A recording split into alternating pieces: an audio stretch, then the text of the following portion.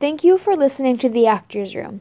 Please subscribe to the show in iTunes and leave comments and reviews. The show is also on Facebook, Twitter, Google Music, Stitcher, and TuneIn Radio. The website for the show is theactorsroom.libsyn.com.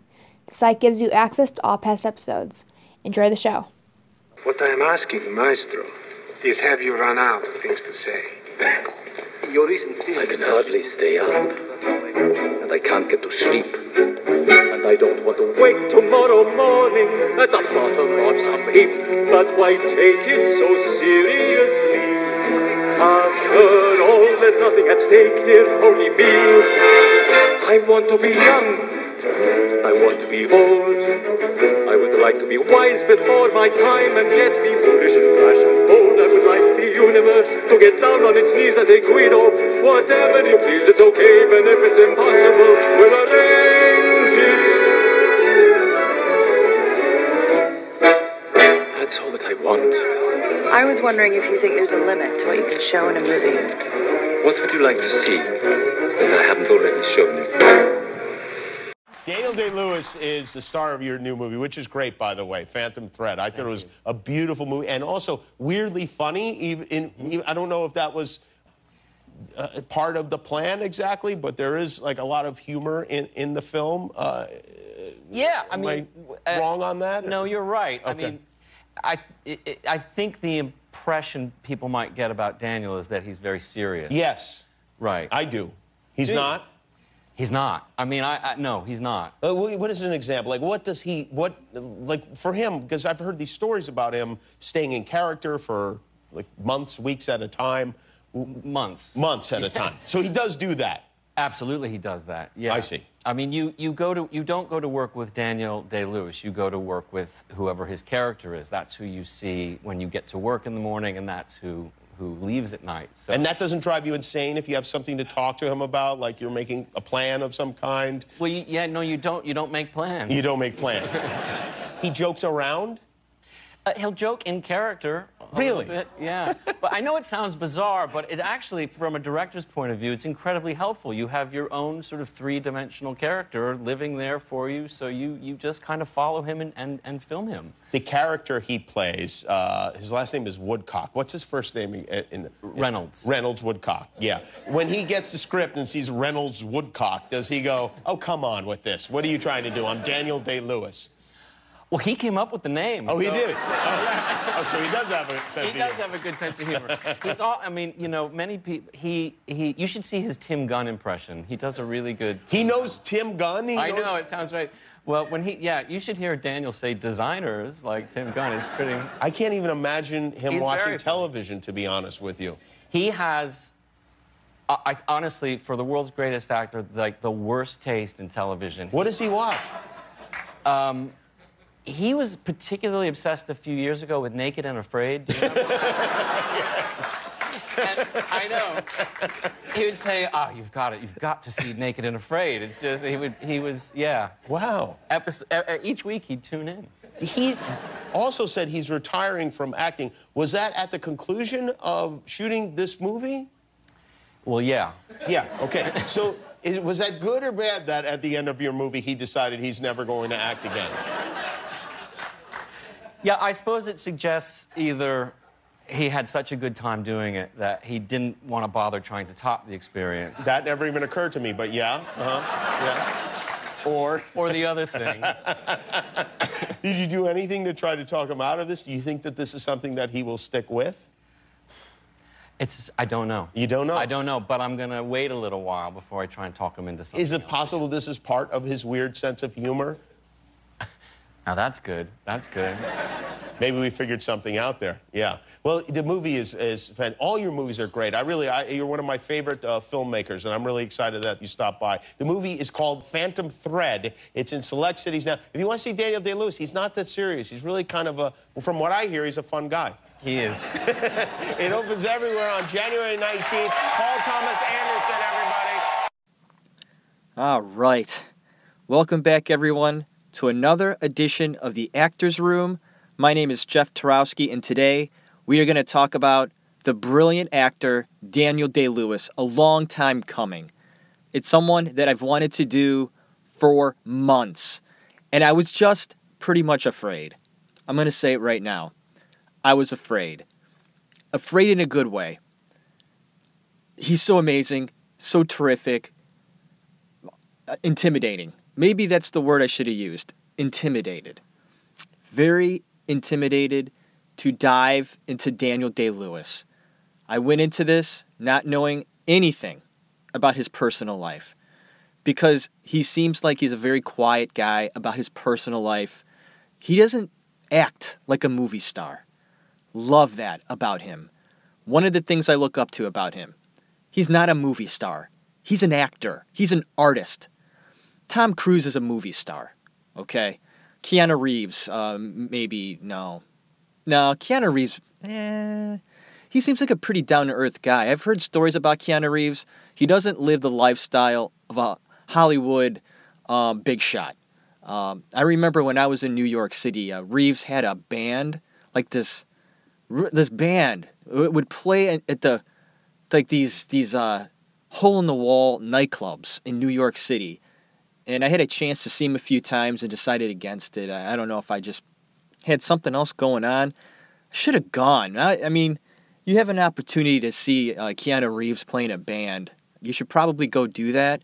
But sometimes I'm an idiot, and I decide to do something else thinking, oh, there'll be other times I'll be able to do that.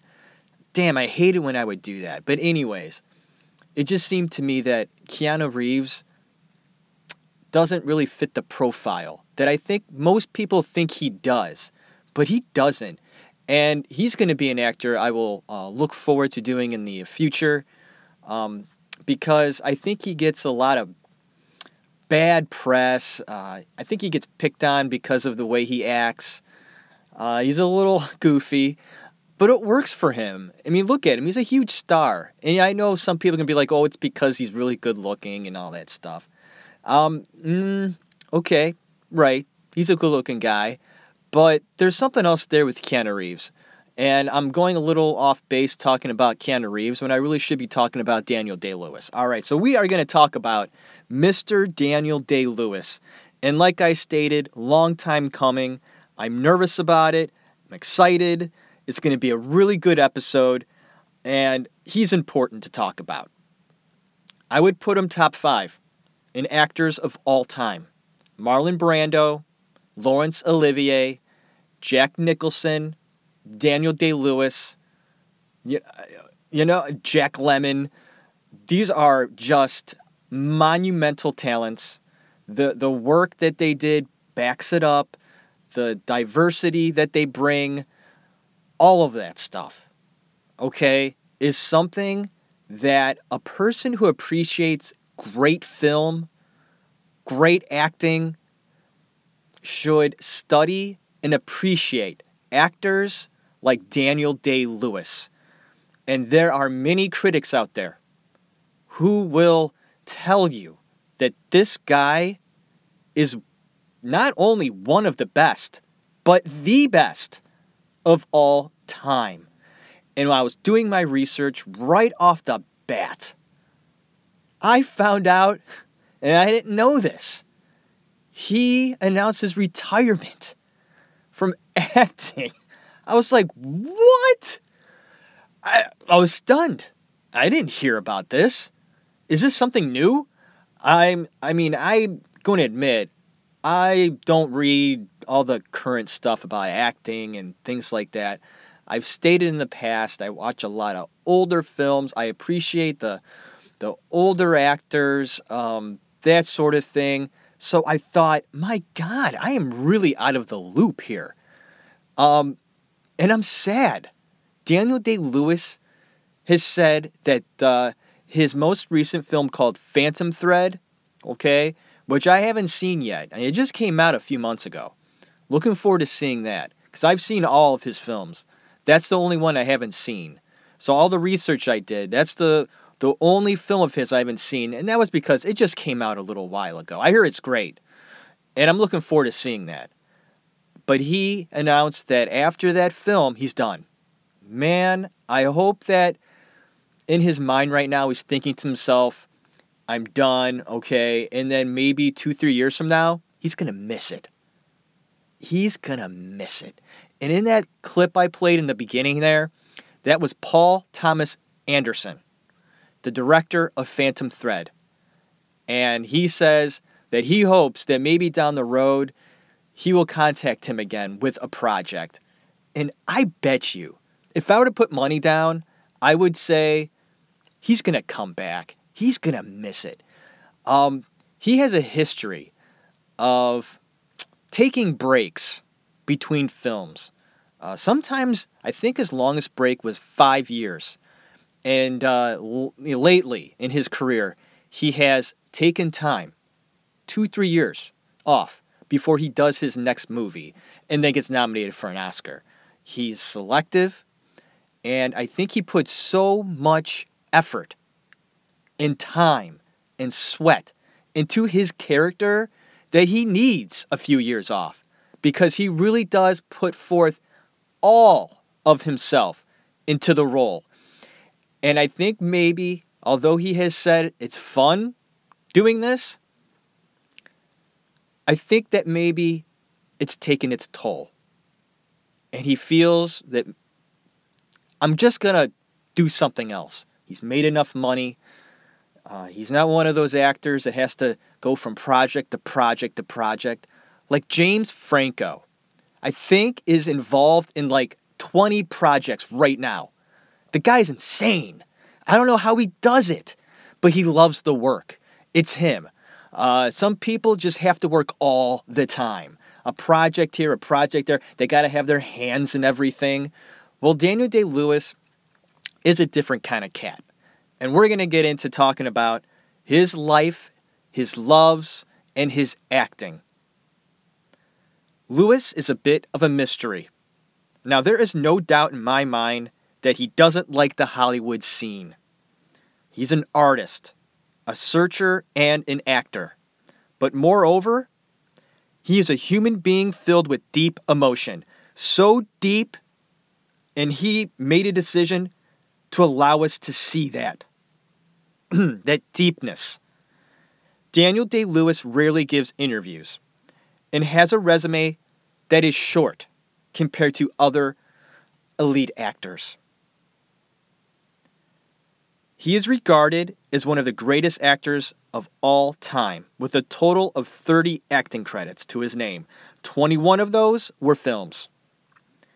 He was described at times earlier in his career as a heartthrob, and he just couldn't understand that. All that goes along with it, the whole bag, the whole deal, he just didn't understand it, and it was things like that he often regretted becoming an actor. He loves the craft, but not the hoopla that goes along with it. Rare talent and rare person, traits that I admire very much. Now, Lewis has stated that he is now officially retired, right? Like I said, and it's really sad. But in a way, I kind of felt it coming because of his passion and how much he puts his whole being into it. Watch him go up to accept his Oscar for his performance as Lincoln at the Academy Awards. But first see the reaction of his wife when you watch it on YouTube. And she's sitting next to him when he wins. And you could tell it means so much to her. And it means so much to him. The hard work he puts into his films is almost unmeasurable. And you can feel that. All of his drive and what he put into that work, and the appreciation that he got from his peers does mean a lot to him. I felt that just watching him win that Oscar. You know, I'm not a big fan of the Academy Awards, but moments like that make me appreciate it and make everything worthwhile to me in acting. Daniel Day-Lewis put together a string of different roles, such as a tortured soul, a wronged Irishman, a New York gang leader, and an unforgettable oil prospector. And then he would take on the role of President Abraham Lincoln. Lewis becoming an actor was almost a certainty from the very beginning. His grandfather was a legendary film producer, and his name was Sir Michael Balcon. Now, he was a pioneer of British cinema. I guess his grandfather gave Alfred Hitchcock his first job. He was also head of Ealing Studios. Here is a quote about the importance of this studio. Quote, Ealing Studios was the best ever, the jewel in the crown of the British film industry, particularly in the war and post-war years. And Michael Balkan was the head of all of that. End of quote. His grandfather and his family were Latvian refugees coming to England by the turn of the century. His grandmother is Polish. Their daughter Jill, Daniel's mother, was a familiar voice on British radio. She ended up becoming a popular radio actress. Daniel's father, Cecil, will eventually meet Jill after he divorced his first wife after 23 years. So yes, Daniel's dad is much, much older than his mom, a 21-year difference. And on April 29th, 1957, Daniel Day-Lewis was born in West London. Many say that he looks like his mother. His father, Cecil, was 53 years old at the time of Daniel's birth. With the family growing, Cecil decided to get a bigger house in southeast London. Now this you got to understand. Daniel Day-Lewis grew up pretty damn rich. His dad was a staple in Ivy League schools as far as being not only a teacher there, a professor, but he would give lectures and all sorts of engagements. He would show up and just show up as this top-notch guy giving lectures about all these important subjects and speeches. So he was pretty damn close to high society. Daniel Day-Lewis grew up in this atmosphere. Now, Lewis grew up having a nanny. Seems to me the family was very distinguished. So this is how it went. As an infant and small child, he grew up in a house that had 4 floors. The nursery was on the 3rd floor, and that is where he would stay, with the nanny until close to bedtime. Then the nanny would take him to a 2nd floor, where his parents would read him a story. The only other time he would see his parents were on the weekends for dinner. That's really strange. His interactions with his parents were limited, it is said, when he was small. Cecil, Daniel's father, was the director of the publishers Chatto and Windus. If he wasn't at work, at his office, Cecil was in his study at home. In this room, the study, was forbidden for the children to visit. His father just didn't want to converse with his children very much. I would imagine that his father grew up in the same manner. And I wonder how much this plays into Daniel's art and his acting. All those that knew Daniel would go on to say that he was a, quote, sweet little boy, very fond of long words even at a young age. As a boy, he was bright, sensitive, and had perfect manners. Although he did play with other children in his own age, he was around many well-educated adults. They were just around, these important, well-off businessmen, just elite people would be around the house. So he was exposed to all that, what's the word I'm looking for? Culture, right? He was around these people, soaking it all up. And I think that plays a part, and he really does carry himself very well, I think, Daniel Day-Lewis. He grew up in that atmosphere, a well-bred sort of atmosphere, which I find interesting. Now, Daniel Day-Lewis remembers the picturesque winter scenes he woke up to every morning. And as Daniel got older, his father would read to him and take him boating on the lake. Cecil would teach at Oxford from time to time, but would mainly give lectures a few times a year. His father had strong Irish roots and indeed loved his homeland of Ireland. The family would visit often. Daniel loves Ireland as well. Daniel relished in his father's attention. Unfortunately, it was not always happy times in the Lewis home. His father would be unfaithful in the marriage, and this resulted in many fights. Daniel, as a young teenager, was truly sheltered in the 1960s. While the outside world was going through radical changes and experiencing the Beatles and Rolling Stones, he wasn't.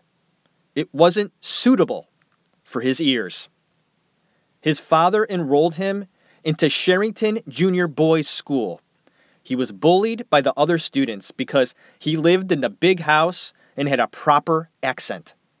They called him Pashi, and he was encouraged not to bring working class acquaintances home. Wow. That's interesting. They sent him to this school, right? This is a public school. And poor Daniel Day-Lewis is like this, uptight kid with, spoke very well, lived in the big house at the other end of town, had this reputation. But, he wants to fit in, right? But his parents are telling him, don't bring friends home because they're not worthy. Wow. All right, we're going to move on here. Now, because of this, Daniel was determined to blend in and become more like his classmates. And that is exactly what he did. This may be the first acting role he took on, if you think about it. He was the normal kid at school, then proper at home. I just want to go ahead and give you a glimpse into the world Daniel Day-Lewis grew up in. Now, it was a daily routine for him to take walks as a boy with his nanny. The nanny would have to get him all dressed up in formal attire. And I'm talking about a coat, gleaming shoes, and pristine white gloves, everything. And the nanny remembers thinking how awkward it must have been for little Daniel. The other kids he passed by were walking and running around in plain clothes and having fun. And poor Daniel had to strut about in his formal attire. It was in these years that he started to gain an interest in acting. He would put on a soldier uniform and do his fainting guardsman act, and he would study different characters for hours at a time. His parents would eventually find out that young Daniel was playing two different roles in regards to school and home, and they even found out that he changed his accent in school to fit in. This was unacceptable, and he was then placed into a private school. Daniel was miserable there. There was constant bullying, and he would spend hours at a time hiding behind a locked bathroom door. He then struggled with his studies as well, because he suffered from dyslexia. He lost a great deal of self-confidence while attending this school. One positive thing that did happen during this time was he got a small role in a film called Sunday, Bloody Sunday, in which he played a child vandal. So for a couple of days, he got to run around, scratch cars with broken bottles, and be paid for it. But the filming didn't last long, and was back to being miserable at school.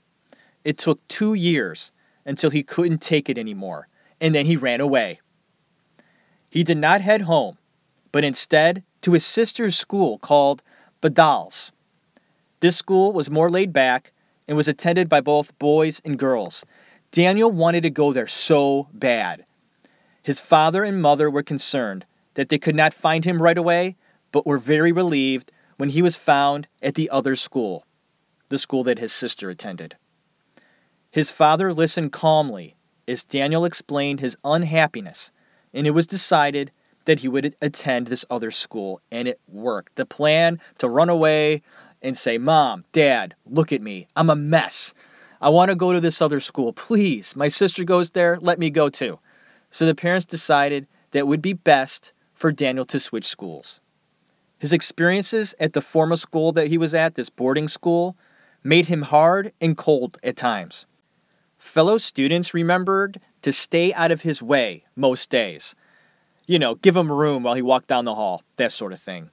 Now, he never went as far as to bully anyone, but you could tell he was letting it be known to not mess with him. He then learned in time to channel this negative energy into something positive. And by doing this, he joined activities at school, like woodworking and the arts. Exploring the creative side of life was therapy for him, and he could escape.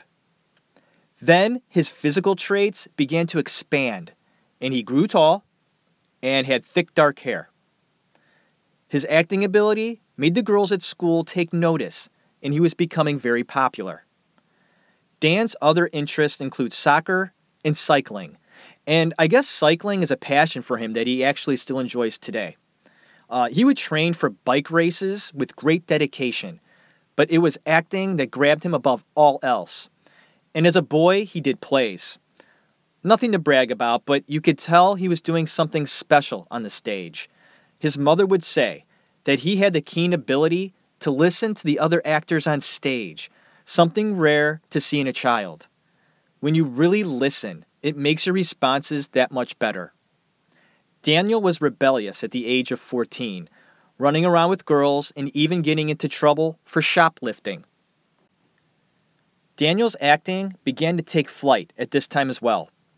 The school's director placed him in a leading role in Shakespeare's The Winter's Tale. I guess Daniel's father became ill at this time with pancreatic cancer and was still able to make the production. His father was so proud of his performance, but it would be the last he would see of his son, for he passed shortly after. And here's a fascinating quote on how Daniel Day-Lewis coped with his father's death. Quote, Daniel would maintain later that he was not at all devastated by his father's passing, that as he sat holding Cecil's right hand and he finally gave up the fight, he had experienced a bizarre, almost emotionless detachment from what was happening. That, in fact, at the time, he had coped quite unnervingly well with it all. End of quote. I don't know. I think that this kid was in shock, quite honestly. And through research, I discovered he greatly does miss his father. Daniel would feel that he didn't do enough to impress his father while he was alive, which is really interesting because he was 14, I think, when his dad died. And how much are you going to accomplish before the age of 14? And that goes to show this high expectation that ran in the family and maybe of high society is that you better be showing something, even by 14. And I think Daniel Day-Lewis felt he didn't do enough to impress his father before he died.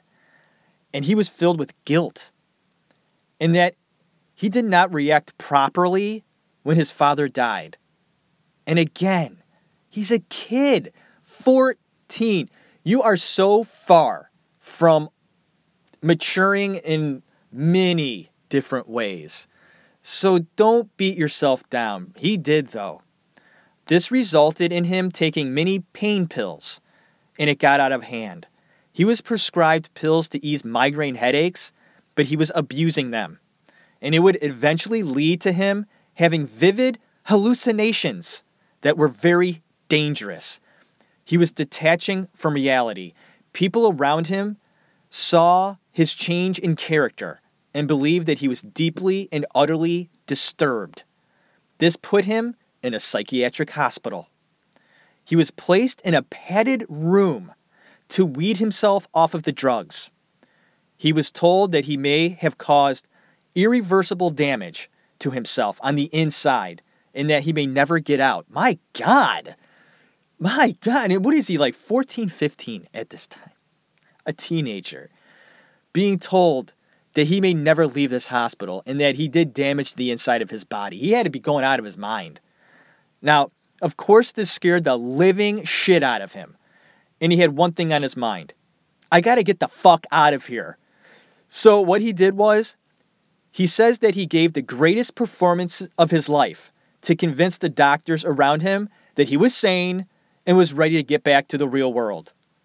So I guess the performance was spot on, and they released him. He was back in school and realized just how powerful it felt to pull the wool over the eyes of the doctors, because he really wasn't quite cured yet. But he just wanted to get the hell out of there, and he would do the rest of the curing on his own. Now, it made his passion for acting even stronger, and the curiosity of it as well. He did realize that it was a hard profession to break into and to succeed in, but he nonetheless would give it a try. Now, he of course knew there were no shortcuts, even though his mother did have connections. And he was going to have to earn it and work hard.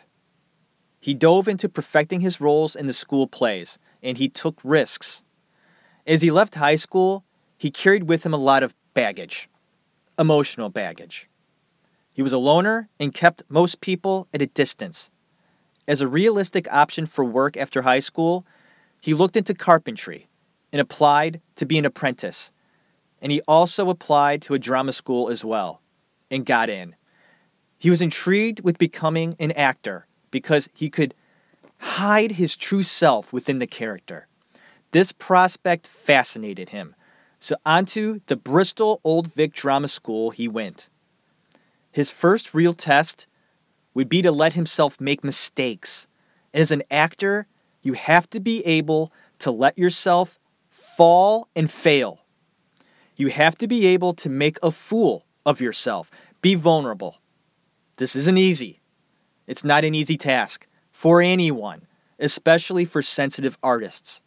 But you gotta do it. It's a must. Although he found it difficult, he was able to shed his shell piece by piece. He felt he was doing something important. He found that his 3 years of acting school would be instrumental in making him the actor he would come to be. Lewis would go on to perform in several television shows and movies called Shoestring, Thank You, Artemis 81, BBC Two Playhouse, and Frost of May, before he landed a role in the film Gandhi with Ben Kingsley. It's a very small role, and it's only for about a minute or two, but he is nose to nose with Kingsley, and it's good. In late 1982, he got his first big break in the theater when he took over the lead in a play called Another Country.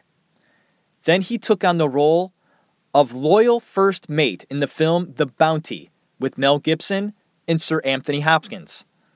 He then joined the Royal Shakespeare Company and performed as Romeo in Romeo and Juliet and as Flute in A Midsummer Night's Dream.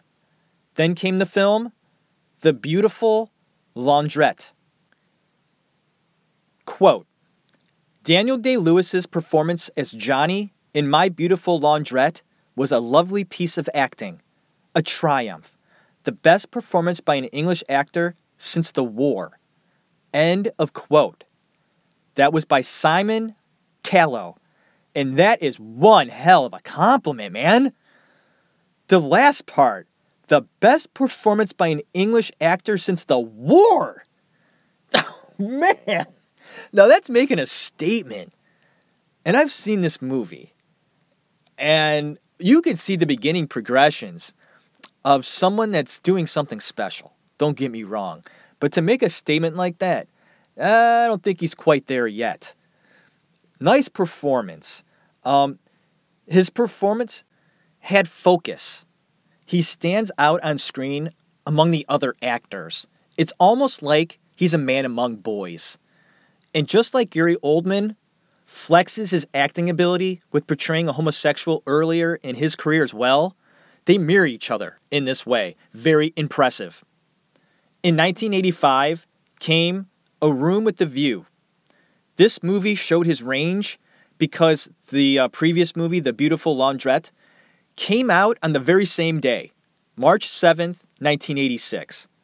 And you can see the distinction between these two characters, and critics were impressed very much, especially Roger Ebert. In A Room with the View, he plays a snobbish, repressed upperclassman. And in The Laundrette, he played a lower-class, gay ex-skinhead. Talk about night and day. This did wonders for his career, and he was encouraged to campaign for an Academy Award nomination, and he wanted nothing to do with it. So with these two films, you see two different ends of the spectrum, right? Well, his next film would be right near the middle. The Unbearable Lightness of Being in 1988. He plays a Czech doctor in 1968 that has an active sex life and then falls for the love of his life. The fact that he must be monogamous is a true test, and I like this movie. just because the acting is top notch all around. I made it a point to watch all of Lewis's films, and this one surprised me because I didn't think I would like it. I really didn't. I went into it going, it just seems so... I watched it, Daniel Day's in it, but it was actually pretty good. I recommend it. It's called The Unbearable Lightness of Being. 1989, My Left Foot. This role will set in motion a way of acting that Lewis will follow the rest of his career. He indeed became Christy Brown. Listen to this quote I found about his performance. I found this quote to be just spot on. Acting is difficult at the best of times, when you're playing a fully functioning human being. What Day-Lewis achieves, therefore, is even more admirable. It is an extremely effective and realistic portrayal of someone suffering from cerebral palsy, and the actor goes gung-ho with both the physicality, expressiveness required for the role. It is a joy to watch. And that's the end of the quote. He will display his trademark trend of being his character throughout the entire shoot. Even his agent had visited the set and wanted to have a real conversation with Daniel Day-Lewis. What he got was Christy Brown, and he begged for him to come out of character so they could talk some business. No dice. The agent left angrily. He plays a man that has cerebral palsy. It's a disease that traps you physically with limitations in all movements in your body, but your mind is as sharp as a tack. Lewis was able to capture the limitations, and in the same respect, still gives a top-rate acting performance. It is very easy for an actor to take a role like this and fall flat on their face. It's that difficult. Here is a notable tidbit. It took Lewis one take to film the opening scene, and he proudly accepted his victory at the Oscars for Best Actor in My Left Foot. So well deserved. My Left Foot put him on the map globally, but his next film put him in our minds to stay. Last of the Mohicans is an epic film. He plays a white man, okay, that was pretty much adopted by Native Americans. And he became sort of a, like a warrior type of figure during the French and Indian Wars. And just like he always does, he prepared the usual way. He lived off the land in the wilderness for several months before the shoot. And this film took a lot out of him, not only mentally, but physically as well. It was this film that made me realize just how much he really does care about his craft. The effort he places into each and every role. And maybe an answer why he takes such long breaks in between films, that might be the answer, or part of the answer to that question. The guy just wears himself out. And he would go on to say that he had quit smoking a ways back before this film started to shoot, and this movie made him go back to it. It was that stressful. And when the shoot wrapped, Lewis was absolutely exhausted and was treated for claustrophobia and mild hallucinations. The guy was seeing shit. He got so into the character and just worked himself into a frenzy, he started seeing shit. Okay, that's how deep he goes. That is absolutely crazy. The Age of Innocence is a severely underrated film by Martin Scorsese. It's a timepiece taking place in 1870s New York City. Just well done. And one of the best films by Marty. I really do believe that. I even give high marks to Winona Ryder for her performance. Maybe her best performance as an actress. Scorsese will go on to say that this was his most violent film. And guess what? It was rated PG. You're asking yourself, that doesn't make any sense. But in a way it does. He points out that the violence lays within the emotional level. Lewis plays a young man torn between two women. And you can see him using emotion under the surface. He plays and acts from both sides of his mouth and does a fantastic job doing it. You have truth that is deep down inside that you are trying to hide but can't. And his character tries to convince himself that his lies are real. And sometimes he does convince himself, and it's very deep. And next up, In the Name of the Father. You ruined that medal for me. I took it at the pawn, and they laughed at me. They wouldn't even give me 50 pence for it. This is shock. And that's when I started to rob. The proof that I was no good. Delayed shock. Delayed shock, never mind delayed shock. I've been like this since I was 7. I remember Mommy said to me, don't upset yourself, he's not well. Not well, so we tiptoe around the house like this. He's not tipping around the house like that. Not well, he's not well. Then I got Holy Communion, I thought I was eating you alive. And then, is it my fault you weren't well? Why did you have to be sick on your life, Giuseppe? Huh? Did you have to be sick on your life for? When that mad bastard out there threatened to shoot you, I was happy, I swear to God, honest to God, I was happy. I was delighted. You know why? Because finally it was all over. It was over. You see? And then I knew I was bad. I was bad. Then you see, so I started to cry. I started to tell lies, the same fucking lies I've been telling all my gobshite fucking life.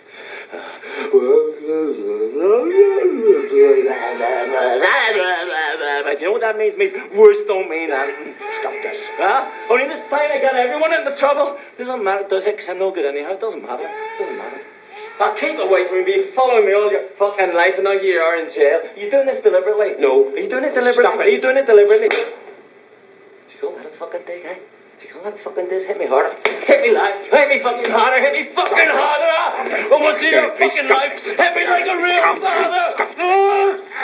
Stop it.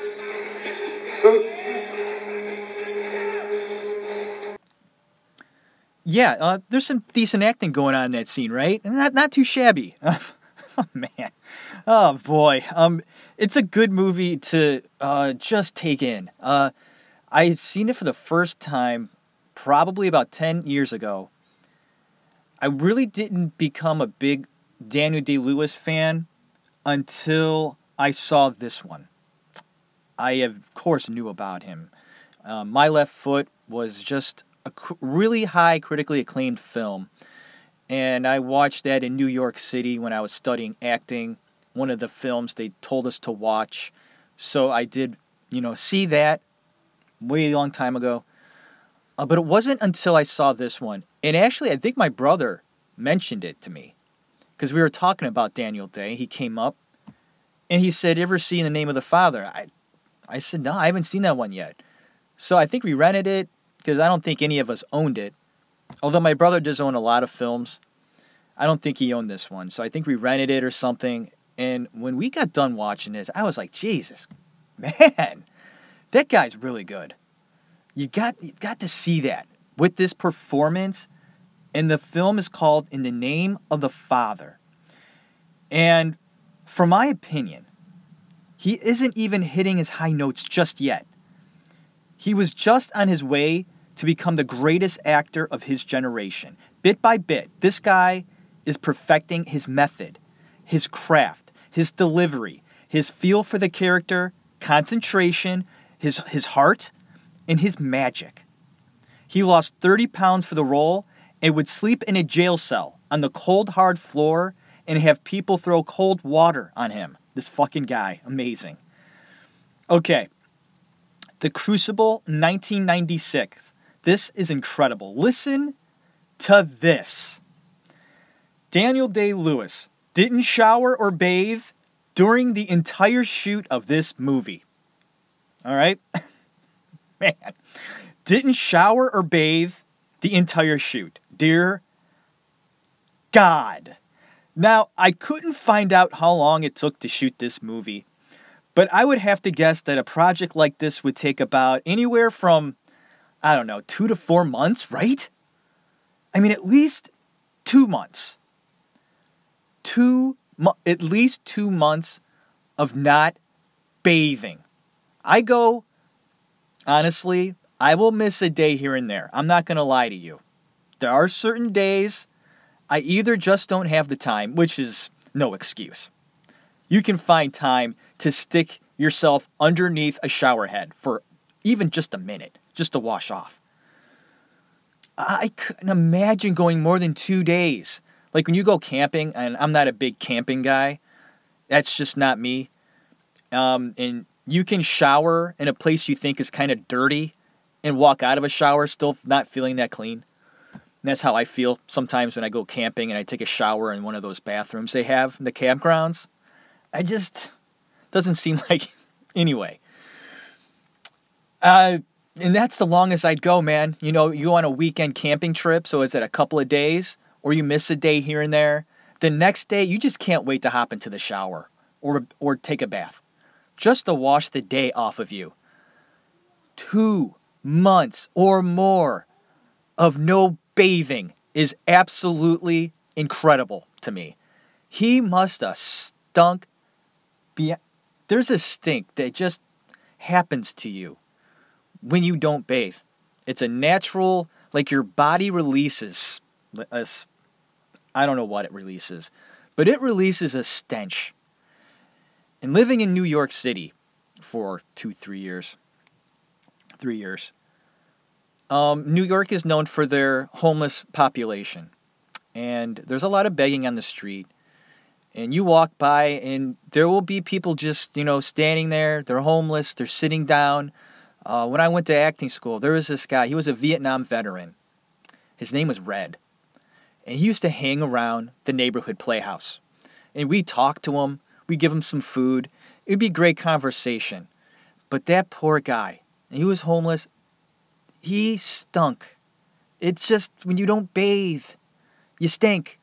So I can only imagine what Daniel Day-Lewis smelled like on set if he didn't bathe for 2, 3 months, 4 months. That's how dedicated he is to a character, to a movie, to get it right for him. This is what he does to give the greatest performance that he can give at that time. And I will play for you a clip later on in this episode where he discusses this aspect of his acting and how it makes sense. And you will further understand it from his own words later on. I mean, take a look at him in this movie. Incredible. It even looks like his teeth are going to fall out. I must have good and legal proof that you have confessed to witchcraft, Proctor. You're the High Court. Your word is good enough. Tell them Proctor broke to his knees and wept like a woman.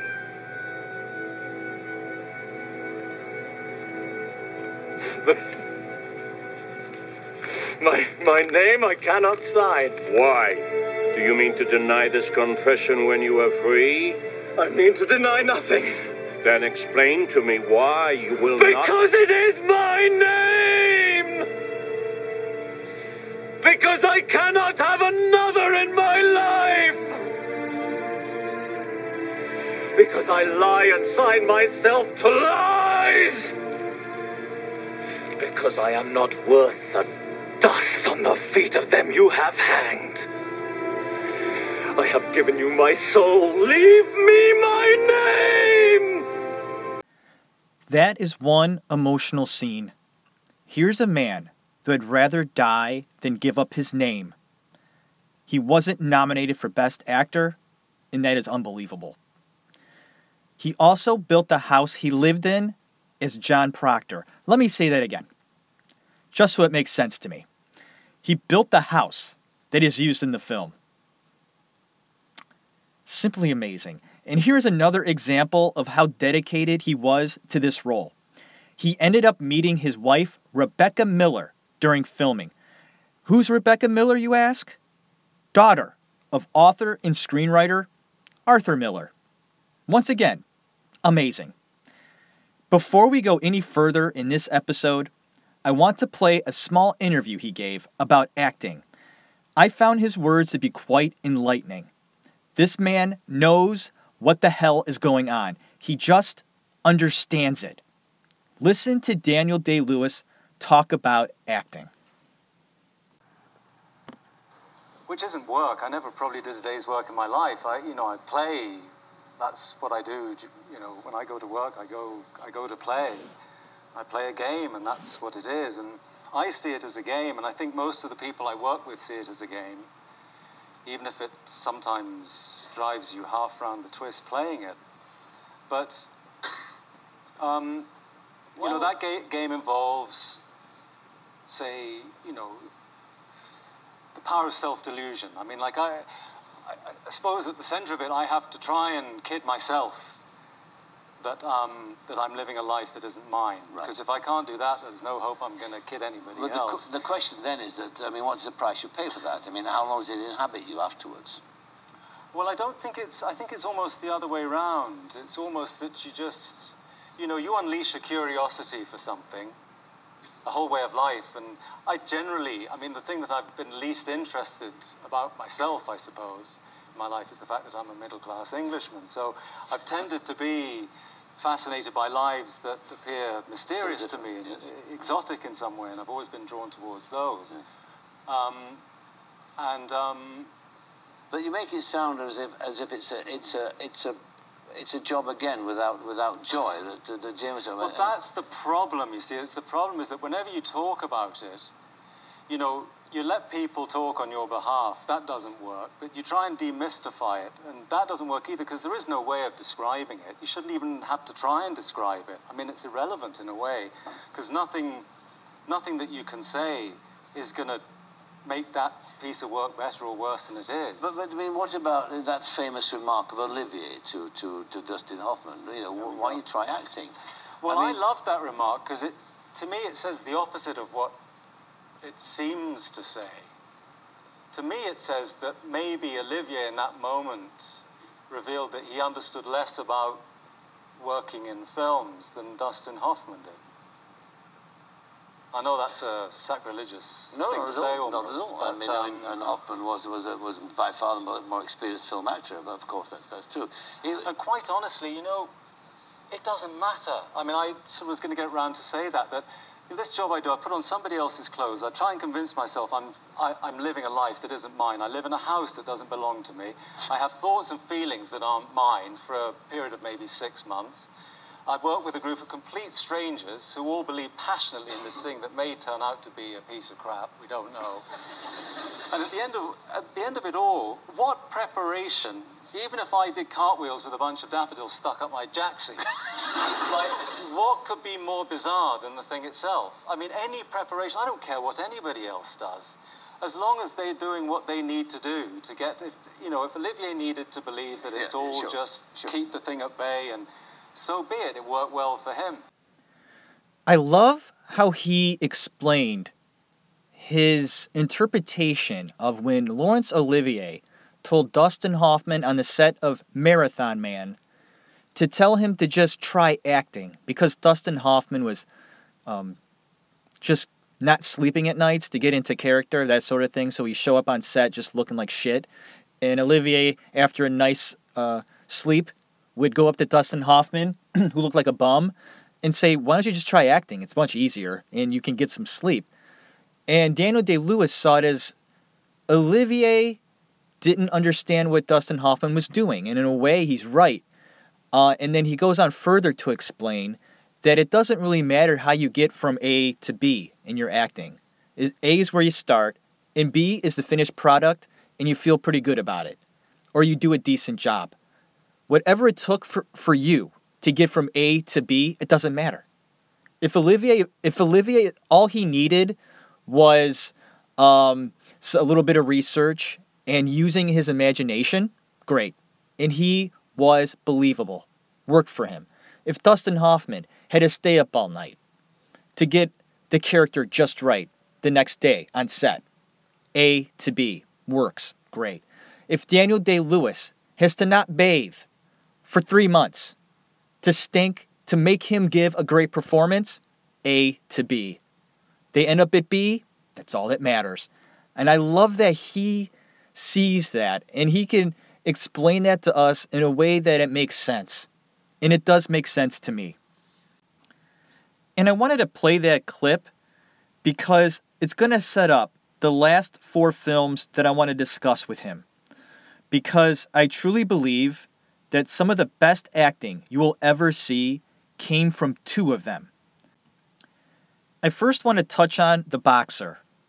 He trained for 3 years before shooting began. And the man that helped train Lewis for those 3 years stated that he was so dedicated to the training that there is no doubt he could have entered the ring and competed against anyone in his weight class.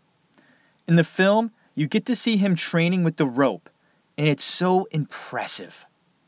You could tell that he trained with great intensity. What a star.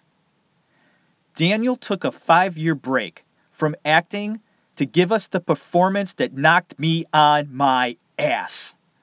I couldn't believe what I was seeing from him. I mean, I knew this guy was elite, don't get me wrong. But he took his acting to another level. He went Marlon Brando on me.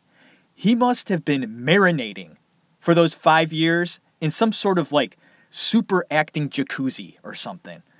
Daniel Day-Lewis became the Butcher in Gangs of New York. And I will say this as well. This may very well be the most flawless acting ever done on film. His feet firmly planted on the ground, and his character portrays strength, determination, humor, and loyalty. You know how I stayed alive this long? All these years? Fear. The spectacle of fearsome acts. Somebody steals from me, I cut off his hands. He offends me, I cut out his tongue. He rises against me, I cut off his head, stick it on a pike. Raise it high up so all in the streets can see. That's what preserves the order of things.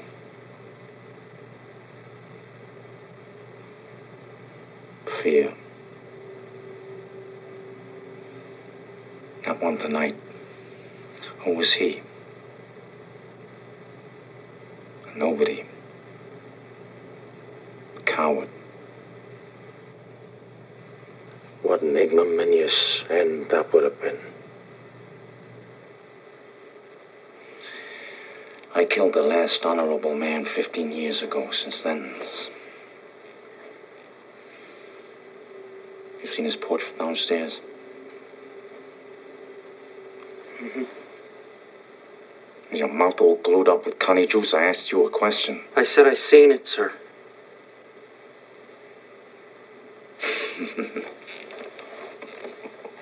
Oh, you got a murderous rage in you, and I like it. Oh, it's life. Boiling up inside of you is good. I guess Leonardo DiCaprio broke his nose during a fight scene, and Lewis was so sick and tired of the greasy hair he had to do for the character that the first thing he did when shooting Wrapped was shave his entire head. Scorsese and DiCaprio convinced Lewis to join them for dinner one night after shooting. Lewis agreed. Now mind you, he was doing his usual staying in character 24/7 method. Well, he stayed in character at the restaurant as well. Their waitress was afraid to go near him. And because he stayed in character throughout the shoot, Lewis would get into fights in the parking lot. So I thought for sure that this acting by Lewis could not be topped by his next performance. I was wrong. Quite simply, Daniel Day-Lewis is wonderful and perfect in There Will Be Blood. That is my opinion, mind you. This comes from me and me alone. It's the best acting I have ever seen. Better than Marlon Brando in Streetcar, and that's saying something. Marlon Brando in Streetcar revolutionized acting, made it what it is today as far as being so natural. That's my opinion as well. And that performance was amazing. Historic. Revolutionary. But Daniel Day-Lewis in There Will Be Blood does something on another level for me I just can't deny. And I think it's the best acting I have ever seen. And of course, Daniel Day won Best Actor for this role. I find this movie to be centered around his character's greed for money, respect, and love. The money he gets, yes. Respect, maybe. But love, no. It was almost there. And he could have taken it if he wanted to. The love story is between him and his son. Although it wasn't his son by blood, he truly cared for him and loved him. He struggles with his handicap. He was no longer able to understand him, communicate with him. It is so touching, so beautiful. And I give tremendous credit to director Paul Thomas Anderson as well. Just brilliant work. Just to take a moment, I want to talk about the scene in the film where the oil rig erupts and the young boy he loves loses his hearing. Daniel Day is concerned for the boy and lays with him on the table. The boy loses his hearing. He can't hear. He is just a little boy that lost his own family and has now lost his hearing. Lewis lays with him, holds him. It is so heart-wrenching, and you can tell he loves this boy, and he wants his pain to go away. He feels directly responsible for what has happened and will never forgive himself. And he battles with his beliefs of the world and religion as well. And I wanted to mention that scene. And to me, that scene, okay, I watch a lot of films, and when I see something in a film that touches me, might touch me different from other people, of course, because we all feel something different when we watch something. I get it. In this film, the main character, Daniel Day-Lewis, is he's a very powerful man, driven man. His ideals may not be the ideals of a normal person, but they are his ideals, and he has a certain way of doing things. And he comes across this boy in the film, and his family was killed, and he's responsible for this little boy, and he accepts that responsibility in the very beginning. And he was getting close with the child, and of course the child is around his work, which is mining for oil. And there was an accident, and the boy was hurt. And Daniel Day-Lewis's character wants to comfort him. He lost his hearing. The little boy was so close to an explosion that it permanently damaged his eardrums, and he's deaf. And this little boy is filled with oil, just drenched in oil. And Daniel Day-Lewis's character is lying with him on a table, and he's holding him. And you could tell, I'm a father, and a son. And a connection between the father and son, or even the mom too, it doesn't matter. But seeing that interaction where a parent or guardian, they're responsible for another life, especially a younger one, it hurts me seeing my kids sick, even just, little colds, even just little things, or even when they get really sick. I feel so helpless, hopeless. I wish that I could take their pain away from them and put it into me. And if I could do that, I would. And in that situation, I got it. I got this guy holding him and wanting to take away whatever pain he was feeling, confusion, whatever it was. He wanted it to be gone. Or even more than that, he was comforting him, holding him, being there with him, so that no matter what is happening or what will happen, that I'm here.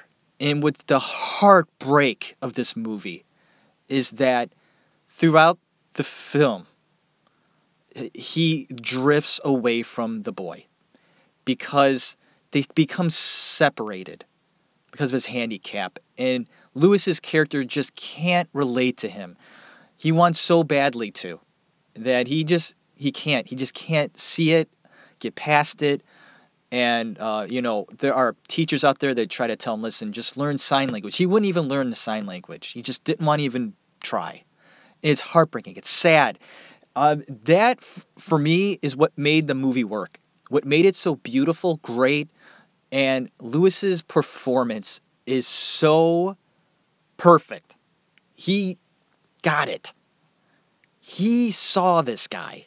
And he understood him, and with all the research he does and how long it takes him between films, like I'm sure he decides to do a movie and then he just spends a year or two thinking like him, acting like him, doing whatever he has to do to become him. And he does. Like, he becomes these people. It's so amazing to me that he could do this, and he does it so well. I mean, look at, he's only done a handful of movies, and he's like nominated almost every time he does a movie. It's so rare. It's some of the rarest accomplishments as an artist I've ever seen. It's almost, to me, more important than Marlon Brando in a way. Although that's crazy to me, it just might be. So I wanted to go ahead and express my deep interpretation of not only There Will Be Blood, but the acting ability of Daniel Day-Lewis. 2012, Lincoln. Lewis is brilliant at slipping into another character. We all know this. That is an easy statement, and can now be backed up with certainty, because he was Abraham Lincoln. Has any other actor gave better performances in 3 films like Lewis has in Gangs of New York, There Will Be Blood, and Lincoln? I think not. I can't listen to this anymore. I can't accomplish a goddamn thing of any human meaning or worth until we cure ourselves of slavery and end this pestilential war. And whether any of you or anyone else knows it, I know I need this. This amendment is that cure. We're stepped out upon the world stage now, with the fate of human dignity in our hands. Blood's been spilled to afford us this moment. Now. When you grousel and heckle and dodge about like pettifogging Tammany Hall hucksters, see what is before you. See the here and now. That's the hardest thing. The only thing that accounts. Abolishing slavery by constitutional provision settles the fate for all coming time, not only of the millions now in bondage, but of unborn millions to come. He nails it. I'm not sure if there are recordings of the real Abraham Lincoln where you can hear his voice. I have heard one on YouTube that says it's a recording of his Gettysburg Address, and I found this on YouTube. And they say it's recorded from a dictaphone. A dictaphone. I've kind of heard of that, but I don't know if this is true. If that's really his voice. Look it up on YouTube. I'm not sure. Let me know. It sounds real. It does. And if it's Daniel Day nailing that voice, he did pretty well. He did a good job. I wasn't a big fan of this film, honestly. I watched it when it first came out. Thought it was pretty slow moving. It didn't grab my attention as far as the movie overall. Daniel Day's performance is just, Abraham Lincoln, right? Wow. And he did really nice. Maybe I'll just give it another try in the future. Sit down, really concentrate on the movie. There are some films that I do give a second try to, and I'm pleasantly surprised. Not often, but it does happen. I will do the same with this movie. But Daniel Day-Lewis goes on to win his 3rd Academy Award for his portrayal of Abraham Lincoln. Daniel Day-Lewis. Thank you for listening to this edition of The Actors Room, highlighting this actor that has decided to quit. Boy, man, that's heartbreaking. His reason, I don't think he's come out and said it. He's just retiring. You need a job, okay. He's decided to hang up his acting cleats, so to speak, and go do something else for a while. maybe he'll make one of those, maybe in like 5-10 years, he'll realize that maybe it's time to come back and show him again what I can do. God. And I hope that some director just puts a script on his desk and says, you can't pass this up, Dan. And he looks at it, says, nah, I'll think about it. At least think about it, Dan. Because you do so wonderful work. You inspire so many people out there with your acting and your work, and your ability to become other people is so incredible for us that admire movies. So thank you once again to listening to The Actors Room. This is episode number 25. My name is Jeff Tarowski, and I hope you had a great day. This was just wonderful to do, getting back on track. Last week, you did the Unabomber. That was an interesting show. I have no problem with doing something like that because you mix it up a little bit. I get a little, tired of doing the same thing over and over. Why not do something that might be interesting to somebody else, thinking, yeah, why not? We'll try it. But getting back on track, I thought Daniel Day-Lewis is a great way to get right back on track. So that's what I did. Once again, I want to go ahead and let you know that I did put a donate button on my website just to show that you're supporting the show. I put a lot of work into every week. Like I said before, it's like doing a book report every week. But it's doing a book report on interesting people, or people that I find interesting. So it's really not that it's a lot of work. It's just a lot of time put into it. And my time's valuable. And this means something to me. So if you feel I'm doing a good job and you want to support it even more, go ahead, donate $1. I don't care. 50 cents, even if you're able to do 50 cents, just to show that, hey, keep going.